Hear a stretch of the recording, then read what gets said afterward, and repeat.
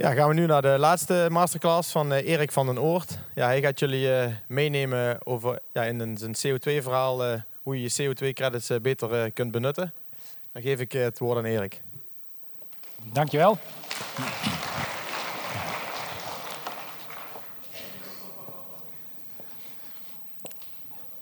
Beste mensen, ik ben blij dat ik hier ben. Want ik voel me echt vereerd dat ik hier vandaag voor zo'n grote groep met jongeren een stuk inspiratie mag brengen. IVANHOE Management, dat is het bedrijf waarvanuit ik samen met andere ondernemers help. En ondernemende organisaties. En dan werken we vaak aan nieuwe businessmodellen. Wat er feit op neerkomt dat wij goede ideeën uitwerken tot een business case. En vervolgens ook nog, mocht dat nodig zijn, die mensen helpen, ondernemers, om het daadwerkelijk ook naar de markt toe te brengen. En soms dan participeren wij ook in nieuwe start-ups. Voor vandaag benut je maatschappelijke waarde. En ik denk dat er heel veel mensen zijn van jullie die al heel veel doen op dat vlak. Alleen ben je er ook voldoende bewust van. En weet je ook al om die extra waarde te vangen. Daar wil ik graag met jullie heel specifiek op ingaan als het gaat over de CO2-credits. Waar ik een initiatief heb dat in de startblokken staat rondom Eindhoven. Maar ik wil ook nog even iets extra's doen. Ik wil ook daarvoor nog even iets meer over mezelf vertellen. Ook in relatie tot deze lijnen. Jullie hebben voor ondernemerschap gekozen. Ik heb er zelf ook een bepaalde ontwikkeling in gemaakt. En ook nog een concreet voorbeeld daarbij noemen over kippen waar ik in betrokken ben. Ik heb wat Chinese tekens meegenomen. Kent iemand dit begrip? Kun je het niet lezen? Het is Chinees? Nou, ik zal het verklappen. Dit plaatje zo, in China, is dat crisis. En dat was voor mij wel toepasselijk om het mee te nemen. Want we kennen de beelden natuurlijk van de afgelopen tijd. En er is vandaag al meer over gegaan. Crisis is wat dat betreft op dit moment een stukje aan de orde. En dan doe ik eigenlijk niet zozeer op van de laatste tijd met de stikstof. Maar meer ook het systeem waarin eigenlijk de agrarische sector in Nederland zit. Waarvan ik vooral zie dat als het gaat over de complete keten, waar geld verdiend wordt en hoe dat verdeeld wordt met elkaar, dat dan eigenlijk de beloning richting arbeid, kapitaal, grondinzet en ook de risico's onderling verdeeld, dat enorm scheef is. En dat systeem dat begint zich nu op te breken. En dat is wat mij betreft iets al wat langer aan de hand is, maar wat nu dan weer naar boven komt. En in China, ik voel me daar vaker door geïnspireerd, omdat daar heel veel oude wijsheden zitten. Maar dit teken dat bestaat ook uit 2 delen. En het eerste deel, het eerste tekentje, dat betekent gevaar. En het tweede teken, dat betekent kans. Dus in China, wat ze crisis noemen, daar zit een onderdeel gevaar in, maar tegelijkertijd ook kans. Nou, en dat is vooral waar ik me op richt, op die kansen. Voor mezelf, ik heb zelf ook een keer een forse crisis gehad. Dat is nu ruim 10 jaar geleden. Maar iets meer over mezelf. Ik ben boerenzoon, ik heb vroeger nog veel koeien gemolken. En op enig moment, mijn ouders studeerden, hebben nooit gestudeerd. Maar ik uiteindelijk kreeg een MAVO-advies en toch nog uiteindelijk in Wageningen terechtgekomen. Op het moment dat ik vertrok, toen kwam Janmar met mijn broer daar de zaak onveilig maken. Janmar die je net hoorde. En dat ging allemaal, die ambitie had ik. Ik had vervolgens ook heel snel mooie banen waarin ik dus mezelf kon waarmaken. En vanaf mijn 25e, ik was ook nog eens lid van Provinciale Staten in Brabant. En ik had de ambitie ook enorm om in de politiek fulltime aan de slag te gaan. En er kwam een moment dat allemaal in die perspectieven die ik had eigenlijk, dat die allemaal op enig moment aan het wankelen gingen. En voor mij was dat dan het moment van crisis. Nou, en van daaruit ben ik echt letterlijk, deze foto is in Egypte vanuit de Sahara, ben ik letterlijk de woestijn ingegaan om daar een dag of 10, samen met andere mensen, maar vooral in stilte met mezelf, eigenlijk kijken van wie ben ik nou? En wat wil ik nou eigenlijk precies in mijn leven? Nou, en daaruit gekomen uiteindelijk, ik had dus die politiek wat ik zei, ik had daar al het idee van ik kom daar fulltime in, maar dat gebeurde niet. Overigens, het schuurde ook nog op mijn werk, het schuurde ook nog in mijn huwelijk. Nou, mijn huwelijk is in stand gebleven, maar zowel van die politiek als van het bedrijf waar ik toen voor werkte, daar heb ik afstand van genomen. En van daaruit die kans ook gepakt en dat heeft me eigenlijk alles gebracht van waar ik nu sta. Dus voor mij is dat wel een heel belangrijk moment. En zoals ik jullie hier nu zie, ook nog heel veel jonge mensen. Ik hoor ook regelmatig nog van in maatschap met ouders of in vennootschap onder firma, hoe dan ook. Jullie hebben nu ook nog heel veel ruimte in je eigen manier van werken, waar je dus met auto's nog vaak wat kunt doen. Mooi voorbeeld hier, hè? De eerste spreker ook met Nuffield, die de kansen pakt om zichzelf heel persoonlijk te ontwikkelen. En mijn groot advies is ook, neem die kansen mensen, want nu heb je daar nog volop de ruimte voor. En het is zo belangrijk om jezelf te positioneren naar de toekomst toe. Die kans die ik opgepakt heb, bij mij, het ging er altijd wel over dat ik mij maatschappelijk relevant wilde maken. Nu doe ik dat dus met bedrijven waar kansen zie liggen, om die dan een stap verder te brengen. Maar nou ja, goed, in de politiek was dat eigenlijk niet anders. Het is een beetje de rode draad in mijn leven. Ik wil altijd al op een bepaalde manier dus die maatschappelijke relevantie hebben. En uiteindelijk heb ik dat in een aantal boeken vastgelegd, samen met anderen overigens. En daarin hebben wij het nodige dus op dit moment liggen aan modellen ook om dus eigenlijk nieuwe businessmodellen vorm te geven. Dit is ook nog iets, het rechtse, een businessmodel, template wat later dit jaar uitkomt. Als je daar geïnteresseerd in bent, dan moet je me dat zeker laten weten. Dat zal in mei zijn. Maar het is ook van ik dacht eerst, weet je, ik doe dat allemaal omdat ik dat heel normaal vind of niet zo bijzonder. Maar ik werd er laatst nog op geattendeerd dat zelfs vanuit die Ellen MacArthur Foundation toch wel gezien wordt dat het allemaal heel bijzonder werk is. En nou ja, goed, op die manier, ik vind het een beetje lastig om misschien voor mezelf op dit manier dat zo te zeggen, maar het is dan toch dat het maar gezegd moet zijn. Ook in die modellen waar wij mee werken is het ook dat we heel snel ook ondernemers meenemen, ook in een toekomststrategie en visie. En in feite, ik wil je nog een paar dingen op meegeven, in zo'n reis, want ik zie nooit iets als een event, altijd is iets van langere termijn. En daarin is het ook de katholieke werkwijze die we toepassen. Ook iemand ooit van die katholieke werkwijze gehoord? Zijn er nog een aantal katholieken hier in de zaal? Mensen die katholiek zijn. Nou, ik zie al wat vingers. Dus die zullen misschien het begrip ook kennen dan. Maar als je vernieuwende dingen gaat doen, dan is het altijd heel lastig om overal duidelijkheid te hebben van wat nou wel en wat niet precies mag. En als je dan dus daarop moet wachten voordat je eens een keer toestemming hebt, nou ja, dan kun je wachten tot je een ons weegt, maar dan komt er nooit niks van de grond. Dus wat wij doen heel vaak is ook echt letterlijk gewoon een stap zetten en gewoon beginnen. En vervolgens dan gedurende de rit kan het best zo zijn dat iemand in één keer zijn hand opsteekt van hé, maar kan dat wel allemaal zo? Mag dat wel? Nou ja, goed. En wat je dan doet is om vergiffenis vragen. En dat doen de katholieken natuurlijk ook altijd. Die geloven in het hiernamaals. En vanuit de dingen die zij doen hebben ze de biecht. En nou, zo zijn mijn ouders, die gingen zelfs op zondag nog altijd meerdere keren per dag de biecht af laten nemen in de kerk. Om allemaal te vertellen wat ze dan die afgelopen tijd wel en niet goed gedaan hadden. Vragen die je voor jezelf ook kunt stellen. Die waar ik van zie dat ondernemers heel vaak dus ook echt zweet op de rug krijgen. Is van, waar verdien je nou over 5 jaar je geld mee? En dan geen 10 of 20 jaar, over 5 jaar. Over 5 jaar, waar verdien je dan je geld mee? En als extra vraag nog. Wat is dan jouw maatschappelijke relevantie? Wat maakt jou dan relevant voor de maatschappij op dat moment? En ik kan je vertellen, neem deze vragen mee, want hier krijgen veel mensen toch even benauwd van als ze daar wat langer bij stilstaan. En het is niet bedoeld om nou in één keer angst in te boezemen, maar wel om daar eens even kritisch bij stil te staan. En die tijd te nemen om je blik naar de horizon te verscherpen. Een concreet initiatief waar ik ook in participeer, dat noemen we de kipcaravan. Met een McDrive erbij. En dat zie je hier op de plaatje staan. Heel eenvoudig concept. Een pluimveehouder bij mij uit het dorp, die ik na lange tijd weer een keer tegenkwam. En zijn droom was altijd al van, ik wil nog een keer eigenlijk een kleinschalig manier hebben waarop ik kip hou. Zoals mijn pa eigenlijk vroeger ook deed. Die had nog een fruitboomgaard en die kippen die pikten er allemaal die appels onderuit. Hij had dat gezien in Oostenrijk. En ik dacht van dan ga ik zelf ook een keer beginnen. Dat was nog in de tijd van het Guldentijdperk dat hij dat idee opdeed. En het is pas 3 jaar geleden dat we elkaar troffen en dat het uiteindelijk tot verdere ontwikkeling is gekomen. En je ziet, daar waar de tractors werkelijk staan, hebben we het provinciehuis. De toren waar ik zelf dan nog lange tijd heb gezeten, maar ook hiervoor waar de tractors protesteerden de afgelopen maand. Daar staan dus stonden de kippen. En die eieren worden nu afgenomen in het bedrijfsrestaurant. En zo hebben we ook in Eindhoven een paar mooie hotspots gehad waar we staan. Die kar is dus volledig mobiel inzetbaar. Dus die kippen die worden naar het voer toegebracht. In plaats van naar de kippen naar het voer, zoals Agrifirm het voer naar de kippen brengt, brengen wij dus de kippen al naar het voer toe. Dit begon dus vanuit zijn droom, vanuit een hobby. Omdat hij dacht van ik wil daar een keer iets mee. Hij heeft gewoon 2 mooie, goede bedrijven. Hij produceert 1 miljoen eieren per week, die Peter. Maar hij heeft geen bedrijfsopvolging. Dus voor hem was het ook al van weet je, ik ga ook eens een keer even neer naar mezelf kijken en iets leuks doen.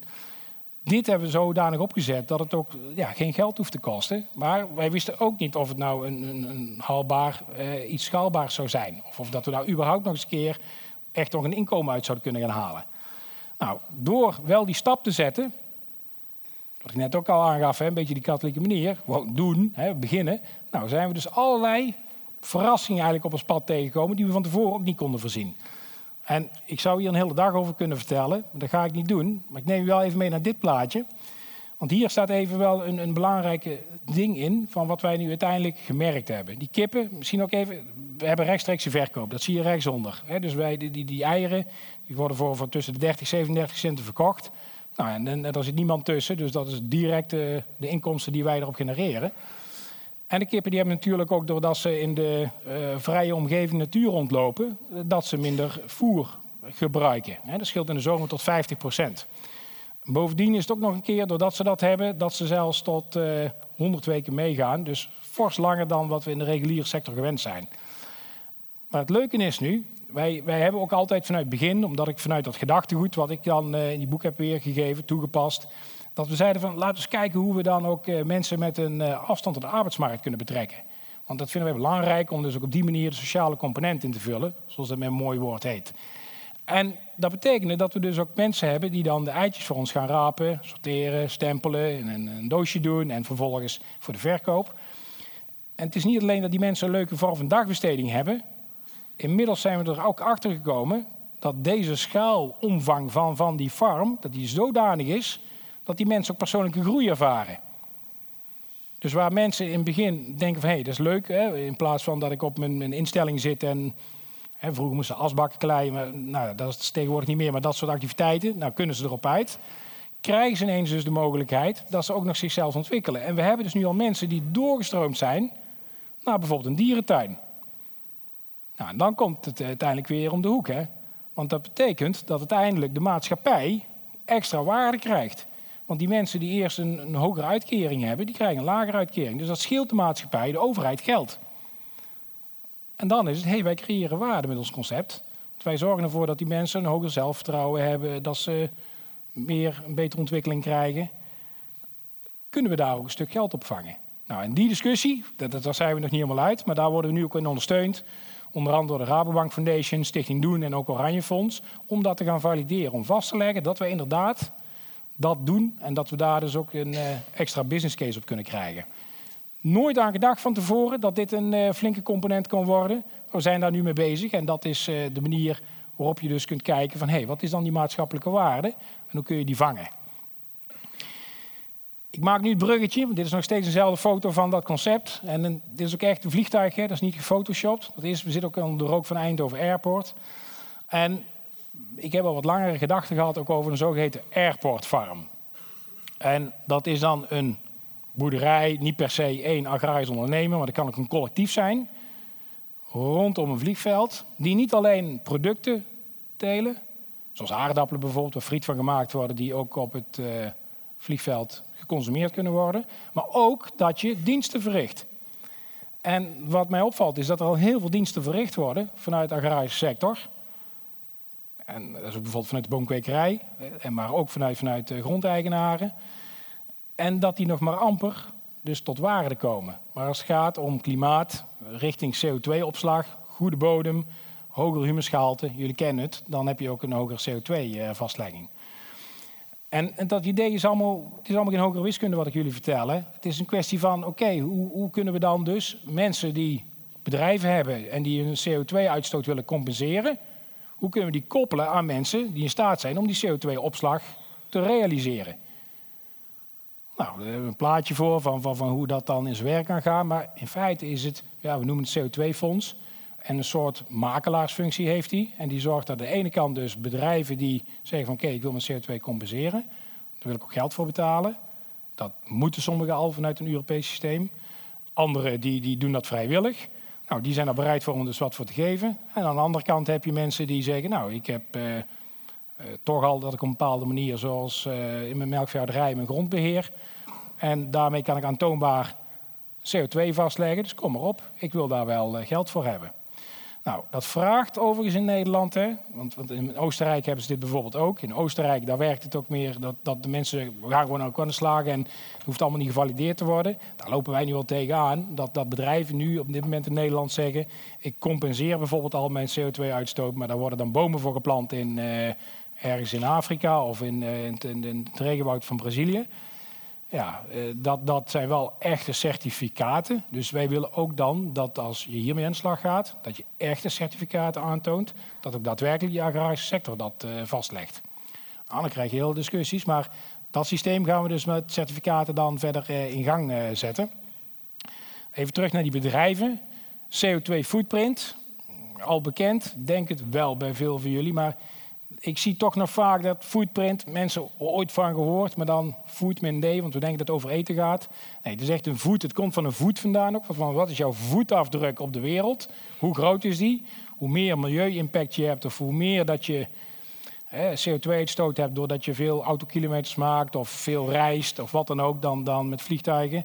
Nou, dan heb je dus een grotere afdruk van jouw voet in de aarde dan iemand die dat niet heeft. En dit is gewoon heel concreet ook een overzicht van een bedrijf in Nederland die dat op die manier heeft weergegeven. En dan zie je ook dat ze dus in diverse categorieën, vliegreizen, autoverkeer, verwarming, de reizen vanuit de medewerkers die gedaan zijn, hoeveel CO2-uitstoot daarmee gepaard gaat. Wat mij ook vaak opvalt is dat dit is zo simpel om dat even uit te rekenen. Er zijn zelfs gratis tools beschikbaar op het internet, maar bijna niemand doet dat. Laat staan dat iemand weet wat de kosten zijn nou precies voor de stroom. Jullie weten dat, omdat je ook kostprijsgedreven bent. De vragen die kwamen hier van tevoren ook al voorbij. Je weet al hoeveel stroom je verbruikt en hoe nou van hand dat je betaalt met je contract. Maar ik kan je meegeven dat heel veel bedrijven dit nog niet weten. En dat voor hun een eye-opener is als ze hiermee aan de slag gaan. En dat er ook heel veel bedrijven zijn die echt wel bereid zijn om dus een maatschappelijke bijdrage te leveren. Ook serieus geld willen betalen om dus hun CO2 te compenseren. Dus hier ligt gewoon enorm veel marktpotentieel. Nou, en aan de andere kant, het vastleggen waar we het net over hebben, dat gaat dan over bedrijven zoals jullie, die grond hebben, van waaruit je ofwel bijvoorbeeld bomen kunt planten, denk aan een voedselbos of wat dan ook, waarmee je dus vastlegging kunt realiseren. Maar vooral willen we inzetten op datgene wat je met je grond kunt doen. Kun je met je grond zodanig het management realiseren dat organische stof omhoog gaat, waarmee je ook aantoonbaar uiteindelijk meer opslag van CO2 in de bodem hebt, van koolstof. Nou, een plaatje van kringlooplandbouw, deze komt van het Louis Bolleke Instituut vandaan. Dat is een partij waar ik mee samenwerk op dit vlak. En het plaatje van met de koeien die aan de onderkant zitten. Het verrast vaak van wat er in de bodem zit. Ik heb ooit nog eens een keer ook een cursus meegedaan, Waarde van het land heette die. En vervolgens dan moest je ook uitrekenen eigenlijk wat voor leven dat er eigenlijk onder je voet zat. En dan een flink stuk naar beneden. En we kennen het allemaal als we gaan springen op de grond, dan komen de pieren omhoog. Maar hetgeen wat er echt aan bodemleven in de bodem zit, waar we vaak ook niet meer eens ergens bij stilstaan, dat is enorm. En die organische stof in de bodem is dus vele malen groter dan wat erboven zit. Om die bodemconditie te verbeteren, er zijn al allerlei acties en maatregelen die daar jezelf op kunt nemen. Daar hoef je niet op te wachten. Maar dat gaat ooit om heel eenvoudige maatregelen. En soms moet het maar net passen bij je bedrijfsvoering. En of dat allemaal net past, dat is dus iets wat we in een pilot verder willen vormgeven. Om te kijken ook van, is het nou daadwerkelijk ook iets wat passend is voor een agrarisch ondernemer. En zo'n systeem, wat gevalideerd moet worden, is dan dat wat je vastlegt aan CO2 in de bodem, is dat ook echt zo? Je kunt makkelijk praten en iets verkopen, maar je moet het ook aantonen. Nou, en daarin, dan lopen toch wel tegen een paar problemen aan, want je kunt het heel zwaar optuigen. En bijvoorbeeld dat we iedere jaar gaan monsteren, of nog vaker. We precies willen weten wat er in de bodem zit. En als het mee kan lopen met standaard gewasmonsters die gebeurt van de bodem, nou weet je, dan is het niet zo'n probleem. Dan loopt dat in het proces mee. Maar als wij apart een complete systematiek moeten gaan optuigen, om alles daadwerkelijk te gaan meten en om daarmee te valideren van het begin van het jaar, was bijvoorbeeld de hoeveelheid 3% organische stof. Aan het einde van het jaar 3,3. Kunnen we uitrekenen hoeveel de toename is aan CO2. Voor grasland is dat ongeveer 3,5 ton wat je op jaarbasis kunt realiseren aan CO2-toename. En voor bouwland ligt dat rond de 2,5 ton. Maar als je dat dan moet valideren op basis van echte metingen, dan snap je al, daar gaan kosten mee gepaard. Ja, en dat is weer dus negatief op die business case. Want ja, ergens komt er wat geld in wat bedrijven ervoor willen betalen. Er moet een organisatie zijn die dat verder allemaal organiseert. Ja, en die kosten die zullen ook ergens betaald moeten worden. Dus hoe meer dat we gaan optuigen, hoe zwaarder we het systeem maken om alles maar aan te tonen, hoe minder dat erop blijft. Dus dat is wel een spanningsveld. Nou, dat zijn nog keuzes. Hè, van doe je het zwaar of doe je het laagdrempelig. Maar in feite, er worden contracten gemaakt aan de voorkant. En de agrarisch ondernemer aan de einde, die kan dus zijn, terwijl hij zijn werk uitvoert, daar ook een extra plusje op krijgen. En de prijzen van CO2, ik weet niet of iemand daar iets van weet, wat de prijs van CO2 doet, een ton. Je ziet het eigenlijk al verklapt hierachter, hè, maar wist iemand het? Of roep eens, wat doet een ton CO2? Kun je het lezen? Ja, je ziet 10 euro en dat is eigenlijk nog van een stukje geleden. Tot op dit moment loopt het iets op, hè. Zit het rond de 25 euro. Maar dat is zo laag, daar stelt ik helemaal niks voor. En daarom is ook dat systeem wat Europees in werking is gesteld, waarin eigenlijk bedrijven al een beetje gedwongen worden, de hele grote bedrijven, om hun CO2 dus ook daar een heffing op te betalen, dat werkt niet. En misschien dat je nu begrijpt dat partijen zoals GroenLinks keihard roepen van die CO2-heffing moet ingevoerd worden en dan in die zin dat die heel hoog wordt. Want als je niet hoog wordt, ja, dan gaat dit nooit werken. Want dan is er geen stimulans, geen prikkel voor bedrijven om zich daadwerkelijk anders te gaan opstellen. Dan blijven ze nog steeds heel veel energie gebruiken en CO2 uitstoten. Dit is de prijs die verwacht wordt, die hier staat, van wat die gaat worden voor een ton CO2 die uitgestoten wordt. En is dat de prijs die ze helemaal moeten betalen? Nou, er is dus een Europees systeem, dat is een kwestie van vraag en aanbod. Die ligt dus nu op die 25 euro ongeveer. En de verwachting is dat die best nog wel omhoog kan gaan. Nou, en er zijn ook een aantal slimmere economen in de wereld die ook wat analyses aan het maken zijn van hoe hoog mag nou zo'n CO2-prijs worden voordat er iemand als bedrijf last van krijgt. En wat de verwachting is. Nou, die verwachting die is ongeveer voor, nou, laat ik zo zeggen, om aan de klimaatdoelen van Parijs te voldoen. Zegt men van dan zal het in 2030 de prijs ongeveer tussen de 40 en de 80 euro per ton CO2 schommelen. Dat is een beetje wat op dit moment de economen wereldwijd denken om die klimaatambities van Parijs te halen. Maar tegelijkertijd zeggen zij ook van, wil je het effectiever hebben, dan kun je de prijs omhoog doen. En tot een ongeveer 120, 130 euro per ton, dan zullen bedrijven daar geen marktverstoring van ondervinden. Anders krijg je bijvoorbeeld dat in Nederland we een CO2-heffing hebben of in Amerika en andere landen niet. En nou ja, dat gaat niet werken. Dus dat is voor het level playing field, zoals ze met een duur woord noemen. Kernboodschap is van, nou ja, als je 3,5 ton aan CO2 kunt vastleggen op jouw bedrijf per hectare grasland, nou, dan gaan er wat kosten vanaf. Nou, en wat brengt het op? Nou, een tientje. Nou, 3,5 keer een tientje is maar 35 euro. Gaat het richting de 100 euro? Nou, oké, dan komen we richting een 350 euro. Nog wat kosten eraf. Wat gaat het worden? Ja, dat zullen we in de toekomst zien. En wat mij fascineerd heeft, is een aantal jaren geleden. Ik mocht toen op een reis mee naar Silicon Valley. En toen kocht ik een ticket. En toen dacht ik van, weet je, ik koop gewoon wel wat extra beenruimte. Want ik moet daar 0 en daar vliegen. En het is wel fijn dat ik daar fris ben. Want ik moest 3-4 dagen vol naar al die bedrijfsbezoeken toe. En toen vroegen ze, extra beenruimte? Jazeker, 90 euro. Op de terugreis, meneer? Ja, doe nog maar een keer. Nog een keer 90 euro. Toen moest ik 180 euro extra betalen voor mijn ticket. En geen moment dat ik daarover nadacht dat ik dat geld niet wilde betalen. Want die 180 euro was mij meer dan waard. Omdat ik wist, van daarmee ben ik fitter. En daar haal ik eruit omdat ik daar nog een paar uur kan werken wellicht. En vervolgens kwam de derde vraag. Wilt u uw CO2 compenseren? Nou, toen kwam de gewetensvraag bij mij. Maar ja, goed, weet je. Als ik dan vooruitloop in die sector. Ik denk, dan is het al heel lomp als ik dat niet doe. Dus ik had eigenlijk al op ja gedrukt. Maar toen ging ik nog kijken. En toen dacht ik, jee, dat kostte maar 13,76 euro om helemaal naar de westkust van Amerika te vliegen. Er staat er niet in verhouding tot dat andere bedrag van die beenruimte. En ik ben er naderhand nog eens uit gaan zoeken van wat doet dat dan als wij in Europa gaan vliegen? Hè, de stedentrips, waar Eindhoven Airport, 6 miljoen vliegbewegingen inmiddels. Heel veel mensen die een weekendje weggaan. Nou, ik heb wat dingen uitgezocht en dan zie je ook van, daar gaat bijna nergens over. Dit is dan nog op basis van die prijs van €17 per ton. Maar voor minder dan een kop koffie of een cocktail tijdens je stedentrip in Europa, kun jij gewoon je CO2 compenseren. En als je dat weet, hoe moeilijk kan het dan zijn om daar dus ook op een moment daar een handelingsperspectief op te organiseren. En vandaar ook dat idee van die Airport Farm verder. Van kun je niet dan dus ook al die passagiers van Eindhoven Airport een hele mooie keuze geven. Want ergens natuurlijk wil ik ze niks liever dan het schaamrood op de kaken geven.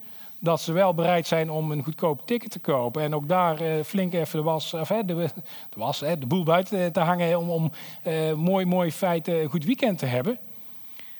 Maar dan tegelijkertijd als je weet van oké, voor 1 kopje koffie minder of 1 cocktail minder tijdens mijn stedentrip kan ik dus ook nog een keer de CO2 compenseren. Dan lijkt mij die keuze niet zo moeilijk. En dan denk ik dat best veel mensen zich ook best wel een beetje bezwaard voelen als ze het niet doen.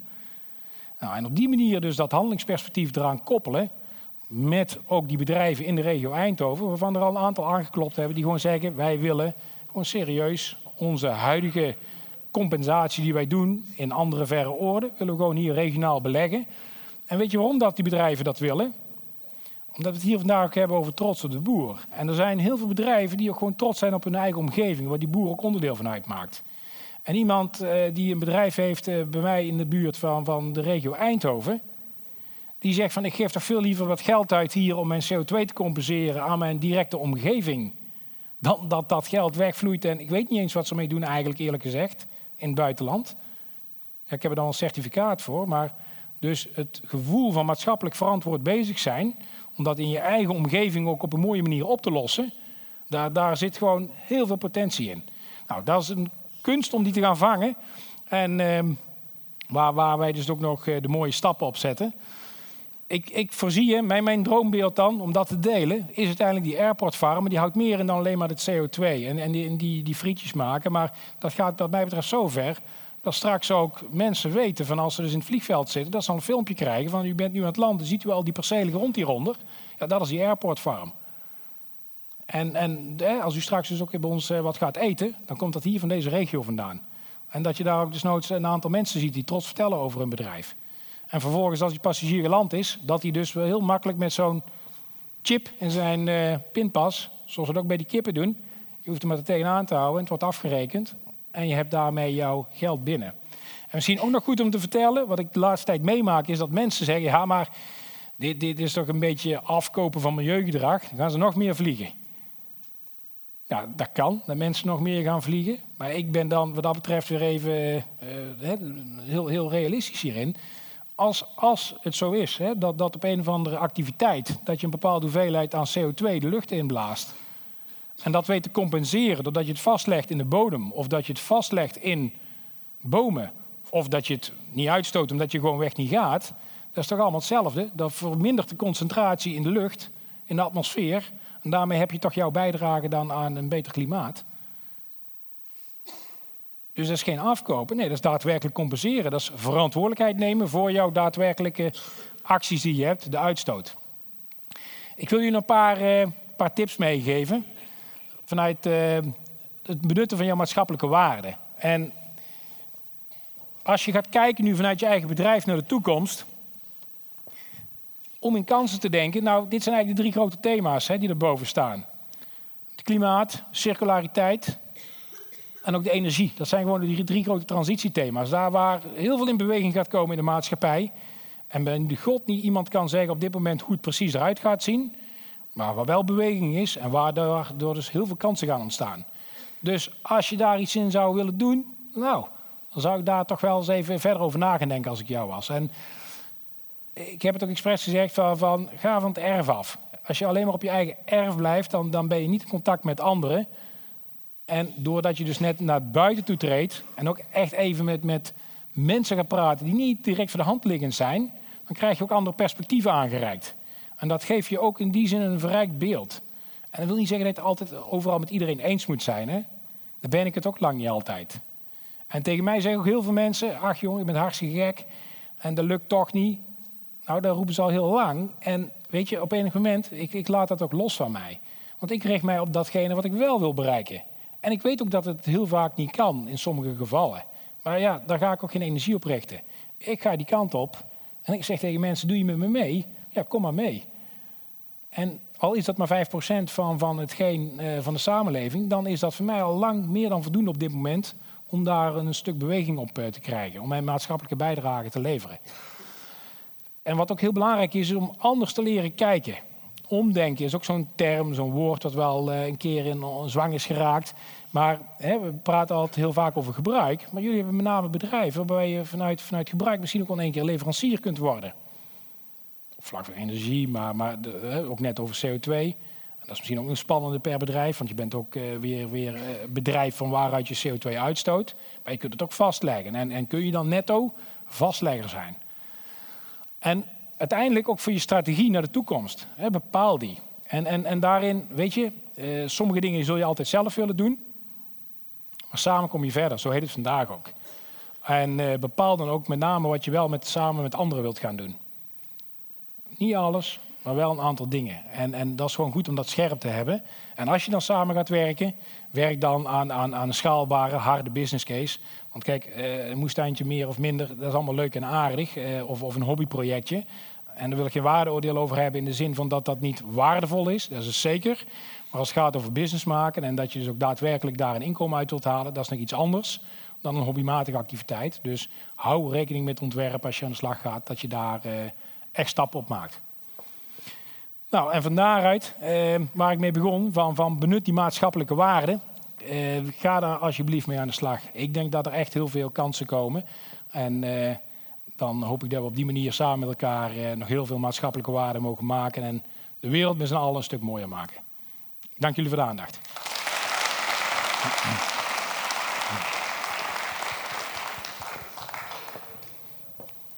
Ja, dankjewel Erik.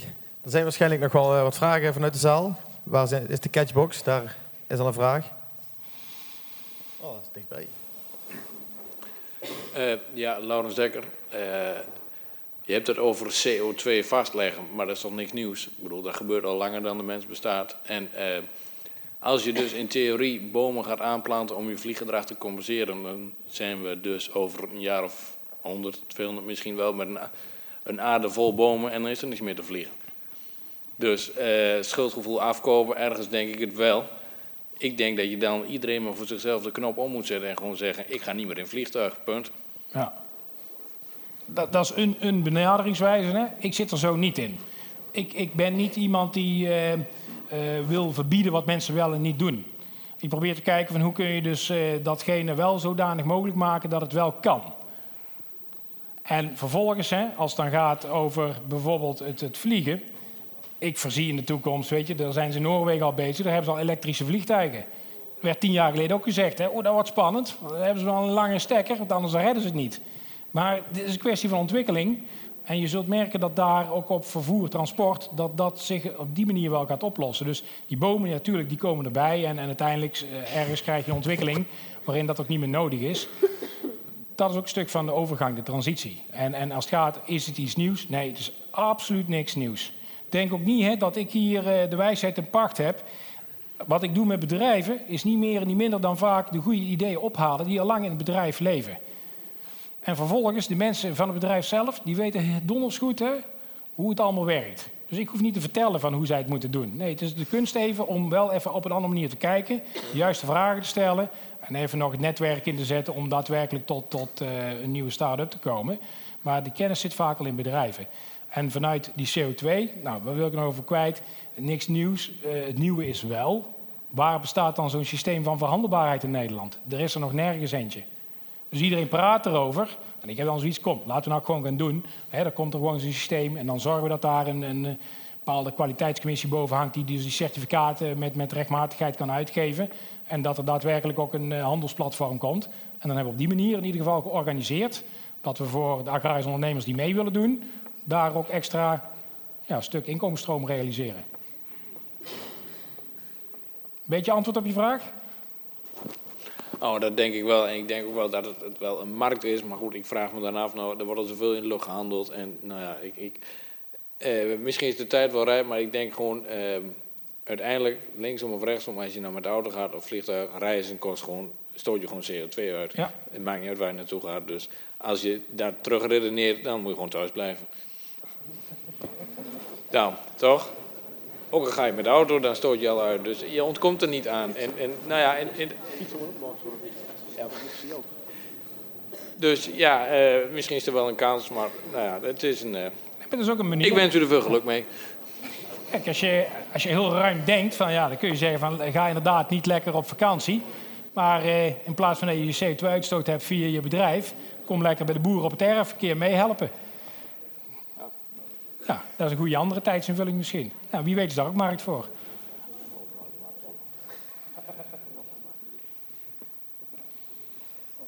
Andere vragen?